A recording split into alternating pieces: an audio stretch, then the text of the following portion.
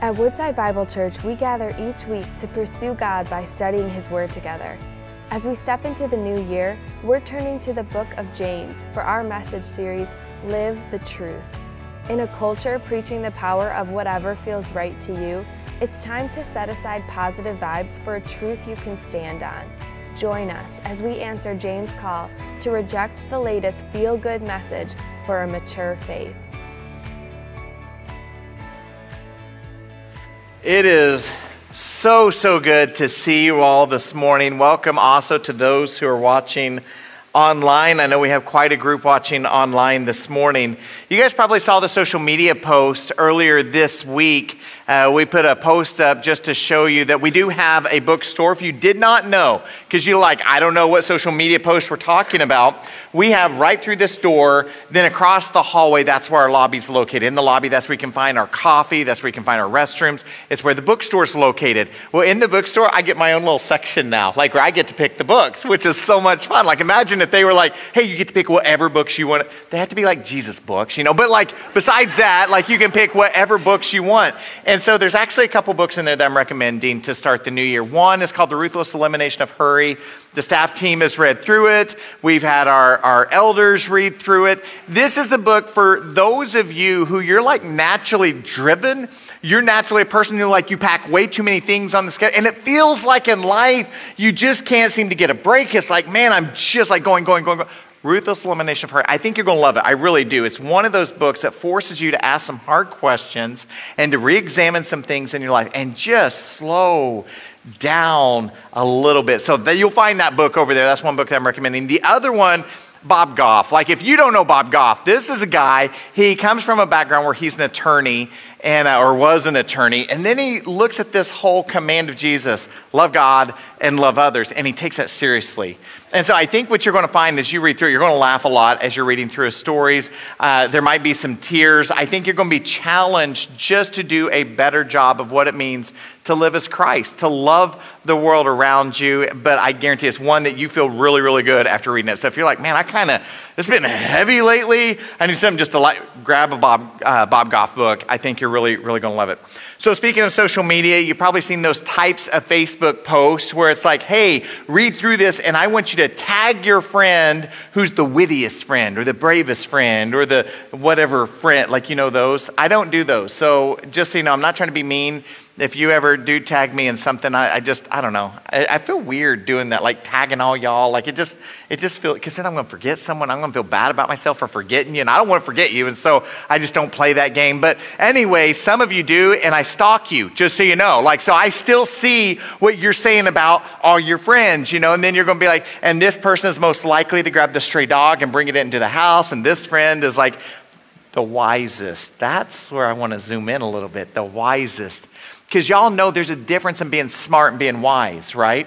See, I surround myself with some really smart people, which makes me not feel so smart, y'all, like it does. In fact, I feel like Forrest Gump a little bit where I should look at Amy and go, I'm not a very smart man, Amy. You know, that's how I should respond. And no, that's really how I feel because I do. I mean, I have some friends with just really advanced degrees and they're incredible thinkers and they're smart, but there's a difference in being intelligent or being smart and being wise. Wisdom is the application of your intelligence. I like how Spurgeon said it. Spurgeon said, it's the right use of knowledge. And so maybe a better question for that Facebook questionnaire thing, whatever you want to call it, maybe a better question though would be, who's the wisest person you know? Who knows how to take the Word of God and apply it to their life? Because you know people who are great at working on cars. You know people who are great at woodworking. You know people who are great with kids. You know people who are great in business. But who's the person who says, I know how to take the Word of God and I really try to soak up what it says and then apply that to my life? Who's that person in your life? That person that you look at and you just say, you are so wise. Now, real fast, I just want to clean something up. It doesn't mean that to be wise, you try to push away intelligence. You see, if you really want to love God and love others, if you want to love God, then you have to trust God. You have to obey God. Well, then you need to know what God tells us to do with right living, don't you? You need to know what it says, so you still have to be a student of the Word. When you're following Christ, you're still going to dive in and study God's word. How else are you going to be faithful in doing what he tells us to do if you don't know what he tells us to do? So you need to start with the study of God's word so that you have the intelligence first, and then wisdom is the actual living out of that intelligence. So the reason I mention all this is we're going to be in the book of James for a season. James is wisdom literature. It's what's known as wisdom literature. In fact, this is called the Proverbs of the New Testament. Listen to how he starts out in verse number 5 of chapter 1. He said, if anyone lacks wisdom, let him ask God. Do you hear that? If anyone lacks wisdom, let him ask God. Let's take our Bibles, turn to the book of James. We're going to be here for about 6 weeks now. It's closer to the back of your Bible, just after Hebrews, James chapter 1. And so James is going to say, I want you as followers of Jesus to be marked by godly wisdom. You know, sometimes when you're reading in the New Testament, you're going to see, like Paul does this a lot. Over here we have this group who theologically says this, and this group is theologically saying that, and Paul's going to say, let me weigh in so I can give you right teaching. That ain't James, y'all. James is not that. James is the guy who says, this is what the word says. Are we doing it or are we not doing it?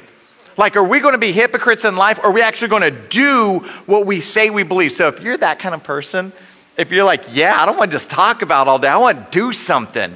You know, I want to know that I'm like taking some action steps. If you're an action step kind of a person, you are going to love this series. But real fast, it doesn't mean it's going to be easy stuff.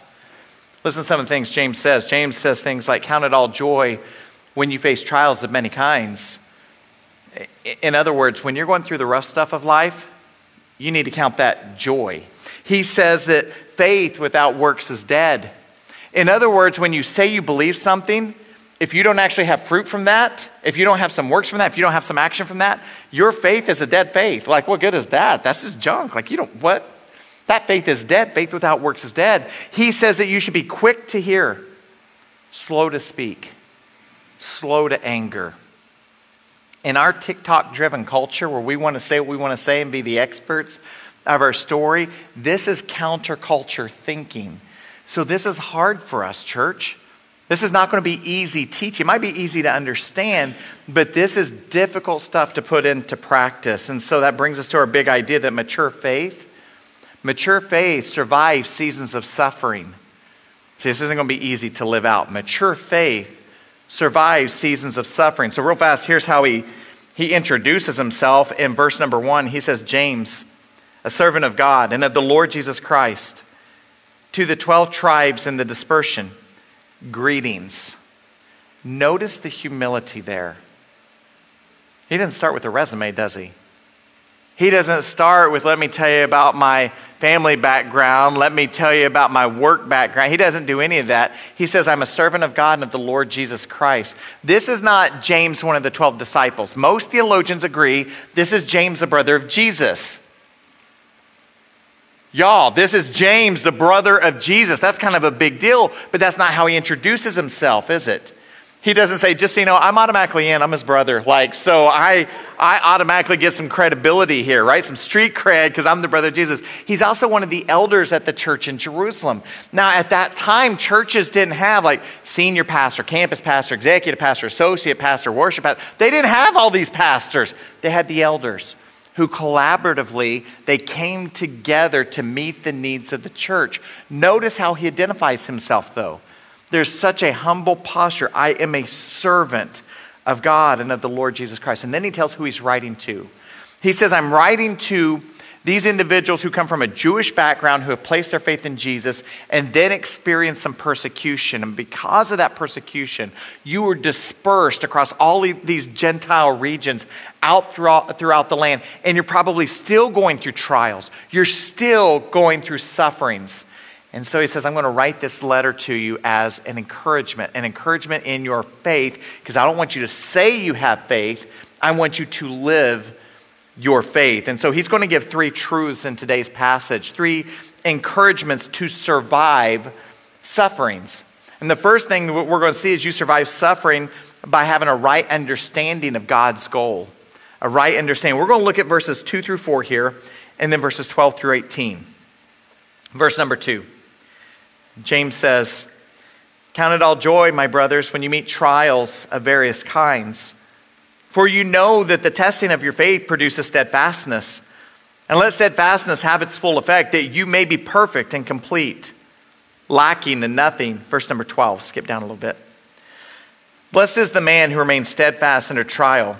For when he has stood the test, he will receive the crown of life, which God has promised to those who love him. Let no one say when he's tempted, well, I'm being tempted by God. For God can't be tempted with evil, and he himself tempts no one. But each person is tempted when he is lured and enticed by his own desire. Then desire, when it's conceived, it gives birth to sin. And sin, when it's fully grown, brings forth death. Do not be deceived, my beloved brothers. Every good gift and every perfect gift is from above, coming down from the Father of lights, with whom there's no variation or shadow due to change. Of his own will, he brought us forth by the word of truth, that we should be a kind of first fruits of his creatures. And so he starts out. He says, count it all joy. Remember who he's writing to. Because when you remember that, it almost makes you pause and say, are you serious right now? Count it all joy. You didn't read the book, How to Win Friends and Influence People. Because if you did, you would have said, hey, do you remember, y'all, when we were back in Jerusalem? It was great. We'd just eat some fish and we'd talk about how Jesus walked on the water and how he healed that leper. Do you remember that? Like, man, it sure was good, wasn't it? That's not what he does, though. He says when you're going through the trials, you need to count it all joy. Just real fast, I want you to have a picture of who he's writing to. Back in Hebrews chapter 11, we see a picture of the persecution that the early church is going through. It says this, you can write this down to read through it later. Verse 35, Hebrews 11 says, women received back their dead by resurrection. Some were tortured, refusing to accept release so that they may rise again to a better life. Others suffered mocking and flogging. They were beat, they were whipped, and even chains and imprisonment. They were stoned. They were sawn in two. They were killed with the sword. They went about in skins of sheep and goats, destitute, afflicted, mistreated, of whom the world was not worthy, wandering about in deserts and mountains and dens and caves of the earth. This is a picture of who he's writing to. This is a picture of the early church. And here's what he's saying. He's saying, even when you're going through the trial, you count it joy. Joy is not dependent on your circumstances. Joy is not dependent on things you're going my way or not going my way. Joy is not dependent on that. He's saying, I want you to look past any kind of suffering you may be facing. I want you to look past any kind of trial that you may be facing. And then look at verse 3. He talks about the positive outcome of that testing. The positive outcome is a mature faith. That's the positive outcome. He uses this word hupomone to describe the type of faith. Hupomone doesn't mean like you're just patient in your faith. It means you are steadfast in your faith. It means there is fruit in your faith, even in the trials. There's still fruit in your faith. It's what you would see described in Luke 8, where Jesus talks about the person who's going to be the type of soil that's going to bear much fruit. Even in the suffering, you're bearing fruit. Even in the trials, you're bearing fruit. So you've heard the stories from pastors where they say, okay, way back in the year 308, or I just did it, right? Back in Hebrews chapter 11, listen to the persecution that happened. Right? Or back in 1930, here's what happened. Here's the persecution that happened. And we always want to talk about what happened way back when. Well, how about if I said 2018? Just a few years ago, many of you have heard the name Pastor Wang Yi, who oversaw a house church network. And so there's 800 to 900 believers in this house church network. That's when in 2018, authorities kicked in the door in China and they arrested him and 100 people in the church because they were having a prayer meeting. Now, here's the part of the story. You may have heard this story, but you may not know the part of the story that says if you go back to 2014, he was identified as one of the top 50 influential people in all of China. Think about that. 2014, one of the 50 most influential people in all of China. He was an attorney and he was an author. One of the top 50 influential people. Then in 2015, he placed his faith in Christ as Lord and Savior. He was baptized.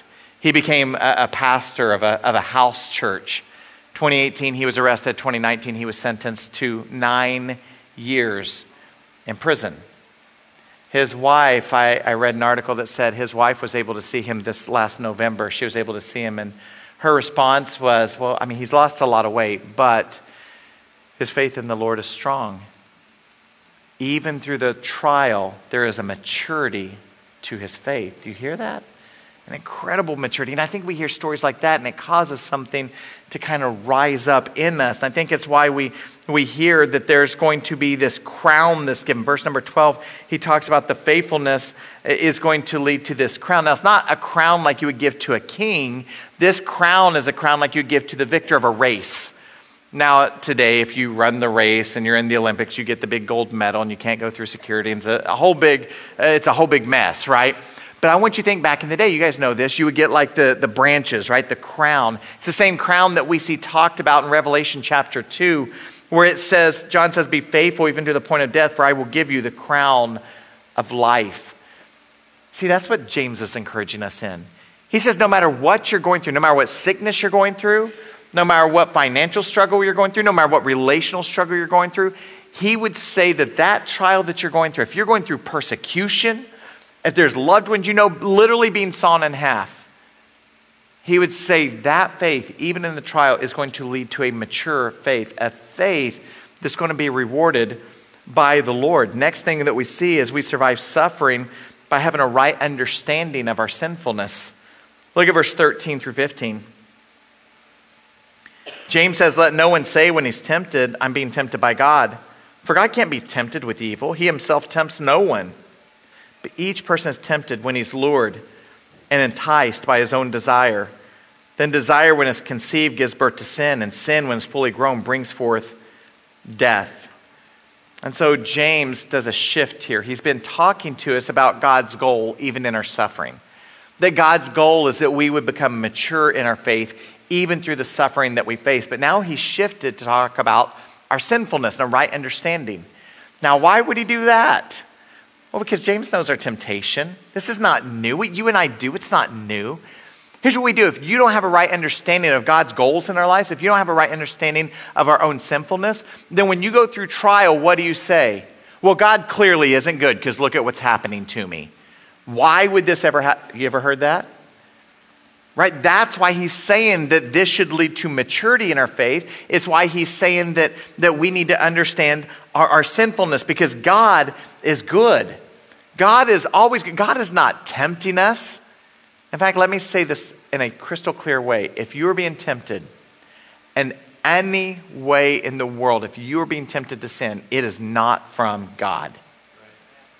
I don't want you confused on that. It is not from God. If you are facing temptation, it is not from God. So then where's it from? How are we tempted? Well, James tells us. James says that it's the evil that lies within us, right? That there's a posture toward sin. It's what's talked about in Jeremiah 17, where Jeremiah says, the heart is deceitful above all things and desperately sick. Who can understand it? Right? And so what this says is there's this temptation that happens. It's kind of like fishing, right? I'm not good at fishing, y'all. I've tried it. I'm real good at video game fishing, but not real fishing. But we have people here who are good at real fishing. George Fisher. Ironically enough, George Fisher is good at fishing. Like if you listen to George talk, it doesn't matter whether it's a boat, it doesn't matter whether it's a river, whether it's a lake. George is going to go out fishing, and then he's going to, when you say, how'd you do, George? Well, it's kind of a rough day, but we did catch our limit. We did. And everyone in the boat, it's George. I saw George earlier. Where's George? George is, he's at the coffee table. Yeah. So he's watching over in the lobby. Here's what George does in my mind. He'll take that fishing pole, he's going to catch his limit, and then he's going to say, well, I caught my limit, you haven't caught your limit, give me your fishing pole. He's going to catch that limit, and he's going to hand it off. You didn't catch your limit, give me your fishing pole. And, but everybody's going to catch their limit when George is there, right? George just knows how to bait everything correctly and lure those fish in a way where they want to eat that hook up, and he catches them all, right? Maybe that illustration's horrible. It's like the book Screw Tape Letters by C.S. Lewis. C.S. Lewis writes this book about this demon named Screwtape who's writing letters to another demon named Wormwood. And he's saying, here's how you tempt people. This is how you do it. This is how you get them to choose sin and not choose God. How to pull them away from holy and get wrapped up in sin. This is how you do it. The whole book is just saying, here's how people get tripped up in sin. C.S. Lewis in his letters talking about that book said, I hated writing this story. I don't ever want to have to do that again. Just diving into the depravity of sin. And then James shifts. So he's talking about this temptation, this luring that happens. And then he switches the illustration to become more of a birthing illustration. And he says that if it's not repented of, if we don't turn away from temptation, that it's going to give birth to sin.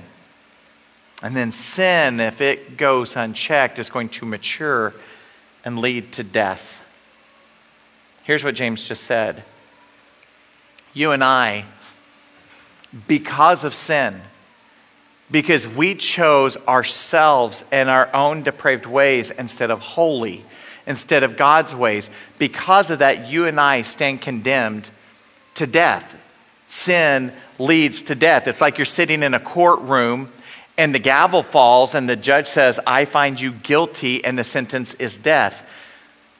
That's the spot we're in. On your own, you can't overturn that. You're not the judge. You have no power, literally no power to overturn that. That's the incredible good news of Jesus.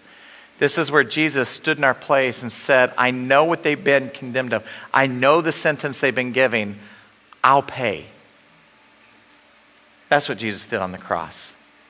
He paid our penalty on the cross. His death, his burial, and then his resurrection. He conquered sin and death. You and I can have a right standing with God through faith in Jesus, the work he has done. The work he has already paid the price on the cross. You and I can have a right standing with God. The expectation is, as you mature, this becomes more and more clear. Now, if you're exploring faith for the first time today, if you're tuning in online and this is all new to you, you're not really a church person, you're just kind of trying to explore what you think about faith, this is going to be a hard concept. It really is. This is a very difficult concept if you're approaching it for the first time ever. It is hard, right, to apply this to life and to live this out. The hope is as you mature, it becomes easier. It's kind of like a child with names, right? Maybe your kids were always great with names. My kids struggled, partly because of what I named them. See, Ian's middle name, my oldest child's middle name is the same as my middle name. And so Ian figured everybody's name was our middle name and our last name. So he's like, it's Ian Shiloh Creech and Dada Shiloh Creech and Mama Shiloh Creech and Gaby Shiloh Creech. Everybody Shiloh Creech. You know, that's everybody's name. He's a little boy, so that made sense. That was logical to him. Now, as he's aged, he's like, okay, that was dumb. I don't know what I was thinking. Like, I didn't know, you know. And so as you mature, it becomes more and more clear. That's how it should be with us. When we look at our own sinfulness, when we look at the ways of God and we see that God is good, he is always good. Because of the maturity of our faith and our view of sinfulness, it should become more and more clear, which brings us to our last point. Surviving suffering, if you want to survive suffering and trials in your life, it's going to require a right understanding of God's character. Look at verse 16. He says, do not be deceived, my beloved brothers. Every good gift and every perfect gift is from above, coming down from the Father of lights, with whom there is no variation or shadow due to change. Of his own will he brought us forth by the word of truth, that we should be a kind of first fruits of his creatures. So he starts out, do you see just the love that he has here, verse 16? He refers to them as beloved brothers. He wants them to understand the love that he has for them, but more than that, he wants them to understand the love that God has for them. This is where you see in verse 17 that he reassures them that God does not tempt you. God never tempts you. In fact, he does the opposite. He's the one that every good gift is coming from God. He's the one who's giving those good gifts. He is the Father of the heavenly lights, he says. That goes back to Psalm number 8, which tells us that the sun, the moon, the stars are all works of his hands. So here's what I want you to do in the morning when you wake up and you see that sunrise. If you're on your way to work and you get to see it come up over the horizon, I want you to see that as God's handiwork. It is good. If you see the sunrise, and the gray sky kind of goes away enough that you can see that sunset, I just want you to see that as God's handiwork. If we have one of those crystal clear winter nights where that winter moon comes out and just lights up the world around us, I want you to see that as God's handiwork. But it's more than just that. Did you see the description that James gave? He said that it's also a description of God's character, the purity of God's character. In him, there's no variation. There's no shadow. You see, sometimes what we do, because of the trials that we face, what we do is we say, well, God is good mostly, except for this one little thing about God, that thing I really struggle with. No, there's no variation or shadow. God is good. He is all good. He is holy, completely holy. In him there is no blemish. There is no spot. God is completely holy. James wants us to understand the character of God, of who God is. So much of this is driven by our own posture, isn't it? Here's what I mean, is in your family, in your business, in your organization, in your church, you do realize that there is a culture in all of those places. There's a healthy culture or there's a toxic culture. Like pick your dinner table as an example. If you sit around at the dinner table, or if you sit around with your friends at a dinner table, it's all the same. There's a culture that exists because you're either having a posture where you're assuming the best or the worst. And if you're assuming the worst of those around you, of your mom, your dad, your brother, your sister, your aunt, your uncle, your son, your daughter, if you're assuming the worst, it's going to be tense, isn't it? It's not going to go well because you assume the worst. You think that they woke up and they went, hee, I'm going to make their life horrible today. They didn't do that. They did not wake up and do that. And yet sometimes our hearts just kind of get critical like that, don't they? Your heart gets a little bit jaded. You start to get a kind of a rough posture there. The opposite would be assuming the best of them. Of saying, I don't understand why they do everything they do, but I know they love me. I know their intention. The same is true for your workplace. You're assuming the best, you're assuming the worst. I want you to go to a couple who's been married for 40 years, for 50 years. Go to that couple. And I want you to look at that couple and I want you to say, hey, your spouse, they're kind of rotten, aren't they? They're rotten at the core. They're no good, that scoundrel. Like they're a bad guy, they're a bad girl. You've tolerated them for a long time. You deserve a prize. And here's what's going to happen. Now, maybe you find the person who's a jokester and they'll play with you for a little bit. But if you get at the heart of them, here's what they're going to do. They might even get teary-eyed as you say stuff like that because they're going to go, oh no, you've got it all wrong. Don't you understand how patient she's been with me? She has been with me through thick and thin. This woman is so faithful and so loving and so compassionate. I don't understand why she does everything she does, but I know she loves me and I don't question that, not even a little bit. And she's going to look and she's going to say, do you know this man? I don't understand him. I don't understand why he does everything. But he loves me unconditionally. He said he was going to love me in sickness and health, richer for poor, better. He was telling the truth. He was telling the truth, and he has stuck by me. And I love him more than any person on this planet. I love him. That's what you're going to hear from those two. That's the posture that we're to have towards God. God, even in those places where I don't understand everything about why you do the things you do, Lord, I trust you. I completely, wholeheartedly trust you. I don't question your goodness. I don't question your holiness. God, you are good. That's what we have for those of us who are children of God, who have been born again. That means that whole judge scene that I played out earlier, that means for those who have said, I'm surrendering my life to Jesus and what Jesus has done in the work of Christ on the cross. When you do that, you become a son or daughter of the Most High. And maybe you haven't done that, and I just want to encourage you, today can be your day. Today can be the day that you say, I want to live as Christ. I don't want to live for my own glory anymore. I don't want to live trying to say that it's all about my efforts, my works, and what I can do. It's not based on what you can do. It's based on what Christ has done. If it's based on what you can do, you're doomed because you've sinned. You've fallen short of the glory of God. The wages of sin is death. We all need Christ. Thank you for joining us as we study God's Word together. We would love to hear how God is moving in your heart and get you connected into the Woodside Bible Church family. Head to woodsidebible.org/connect to introduce yourself today.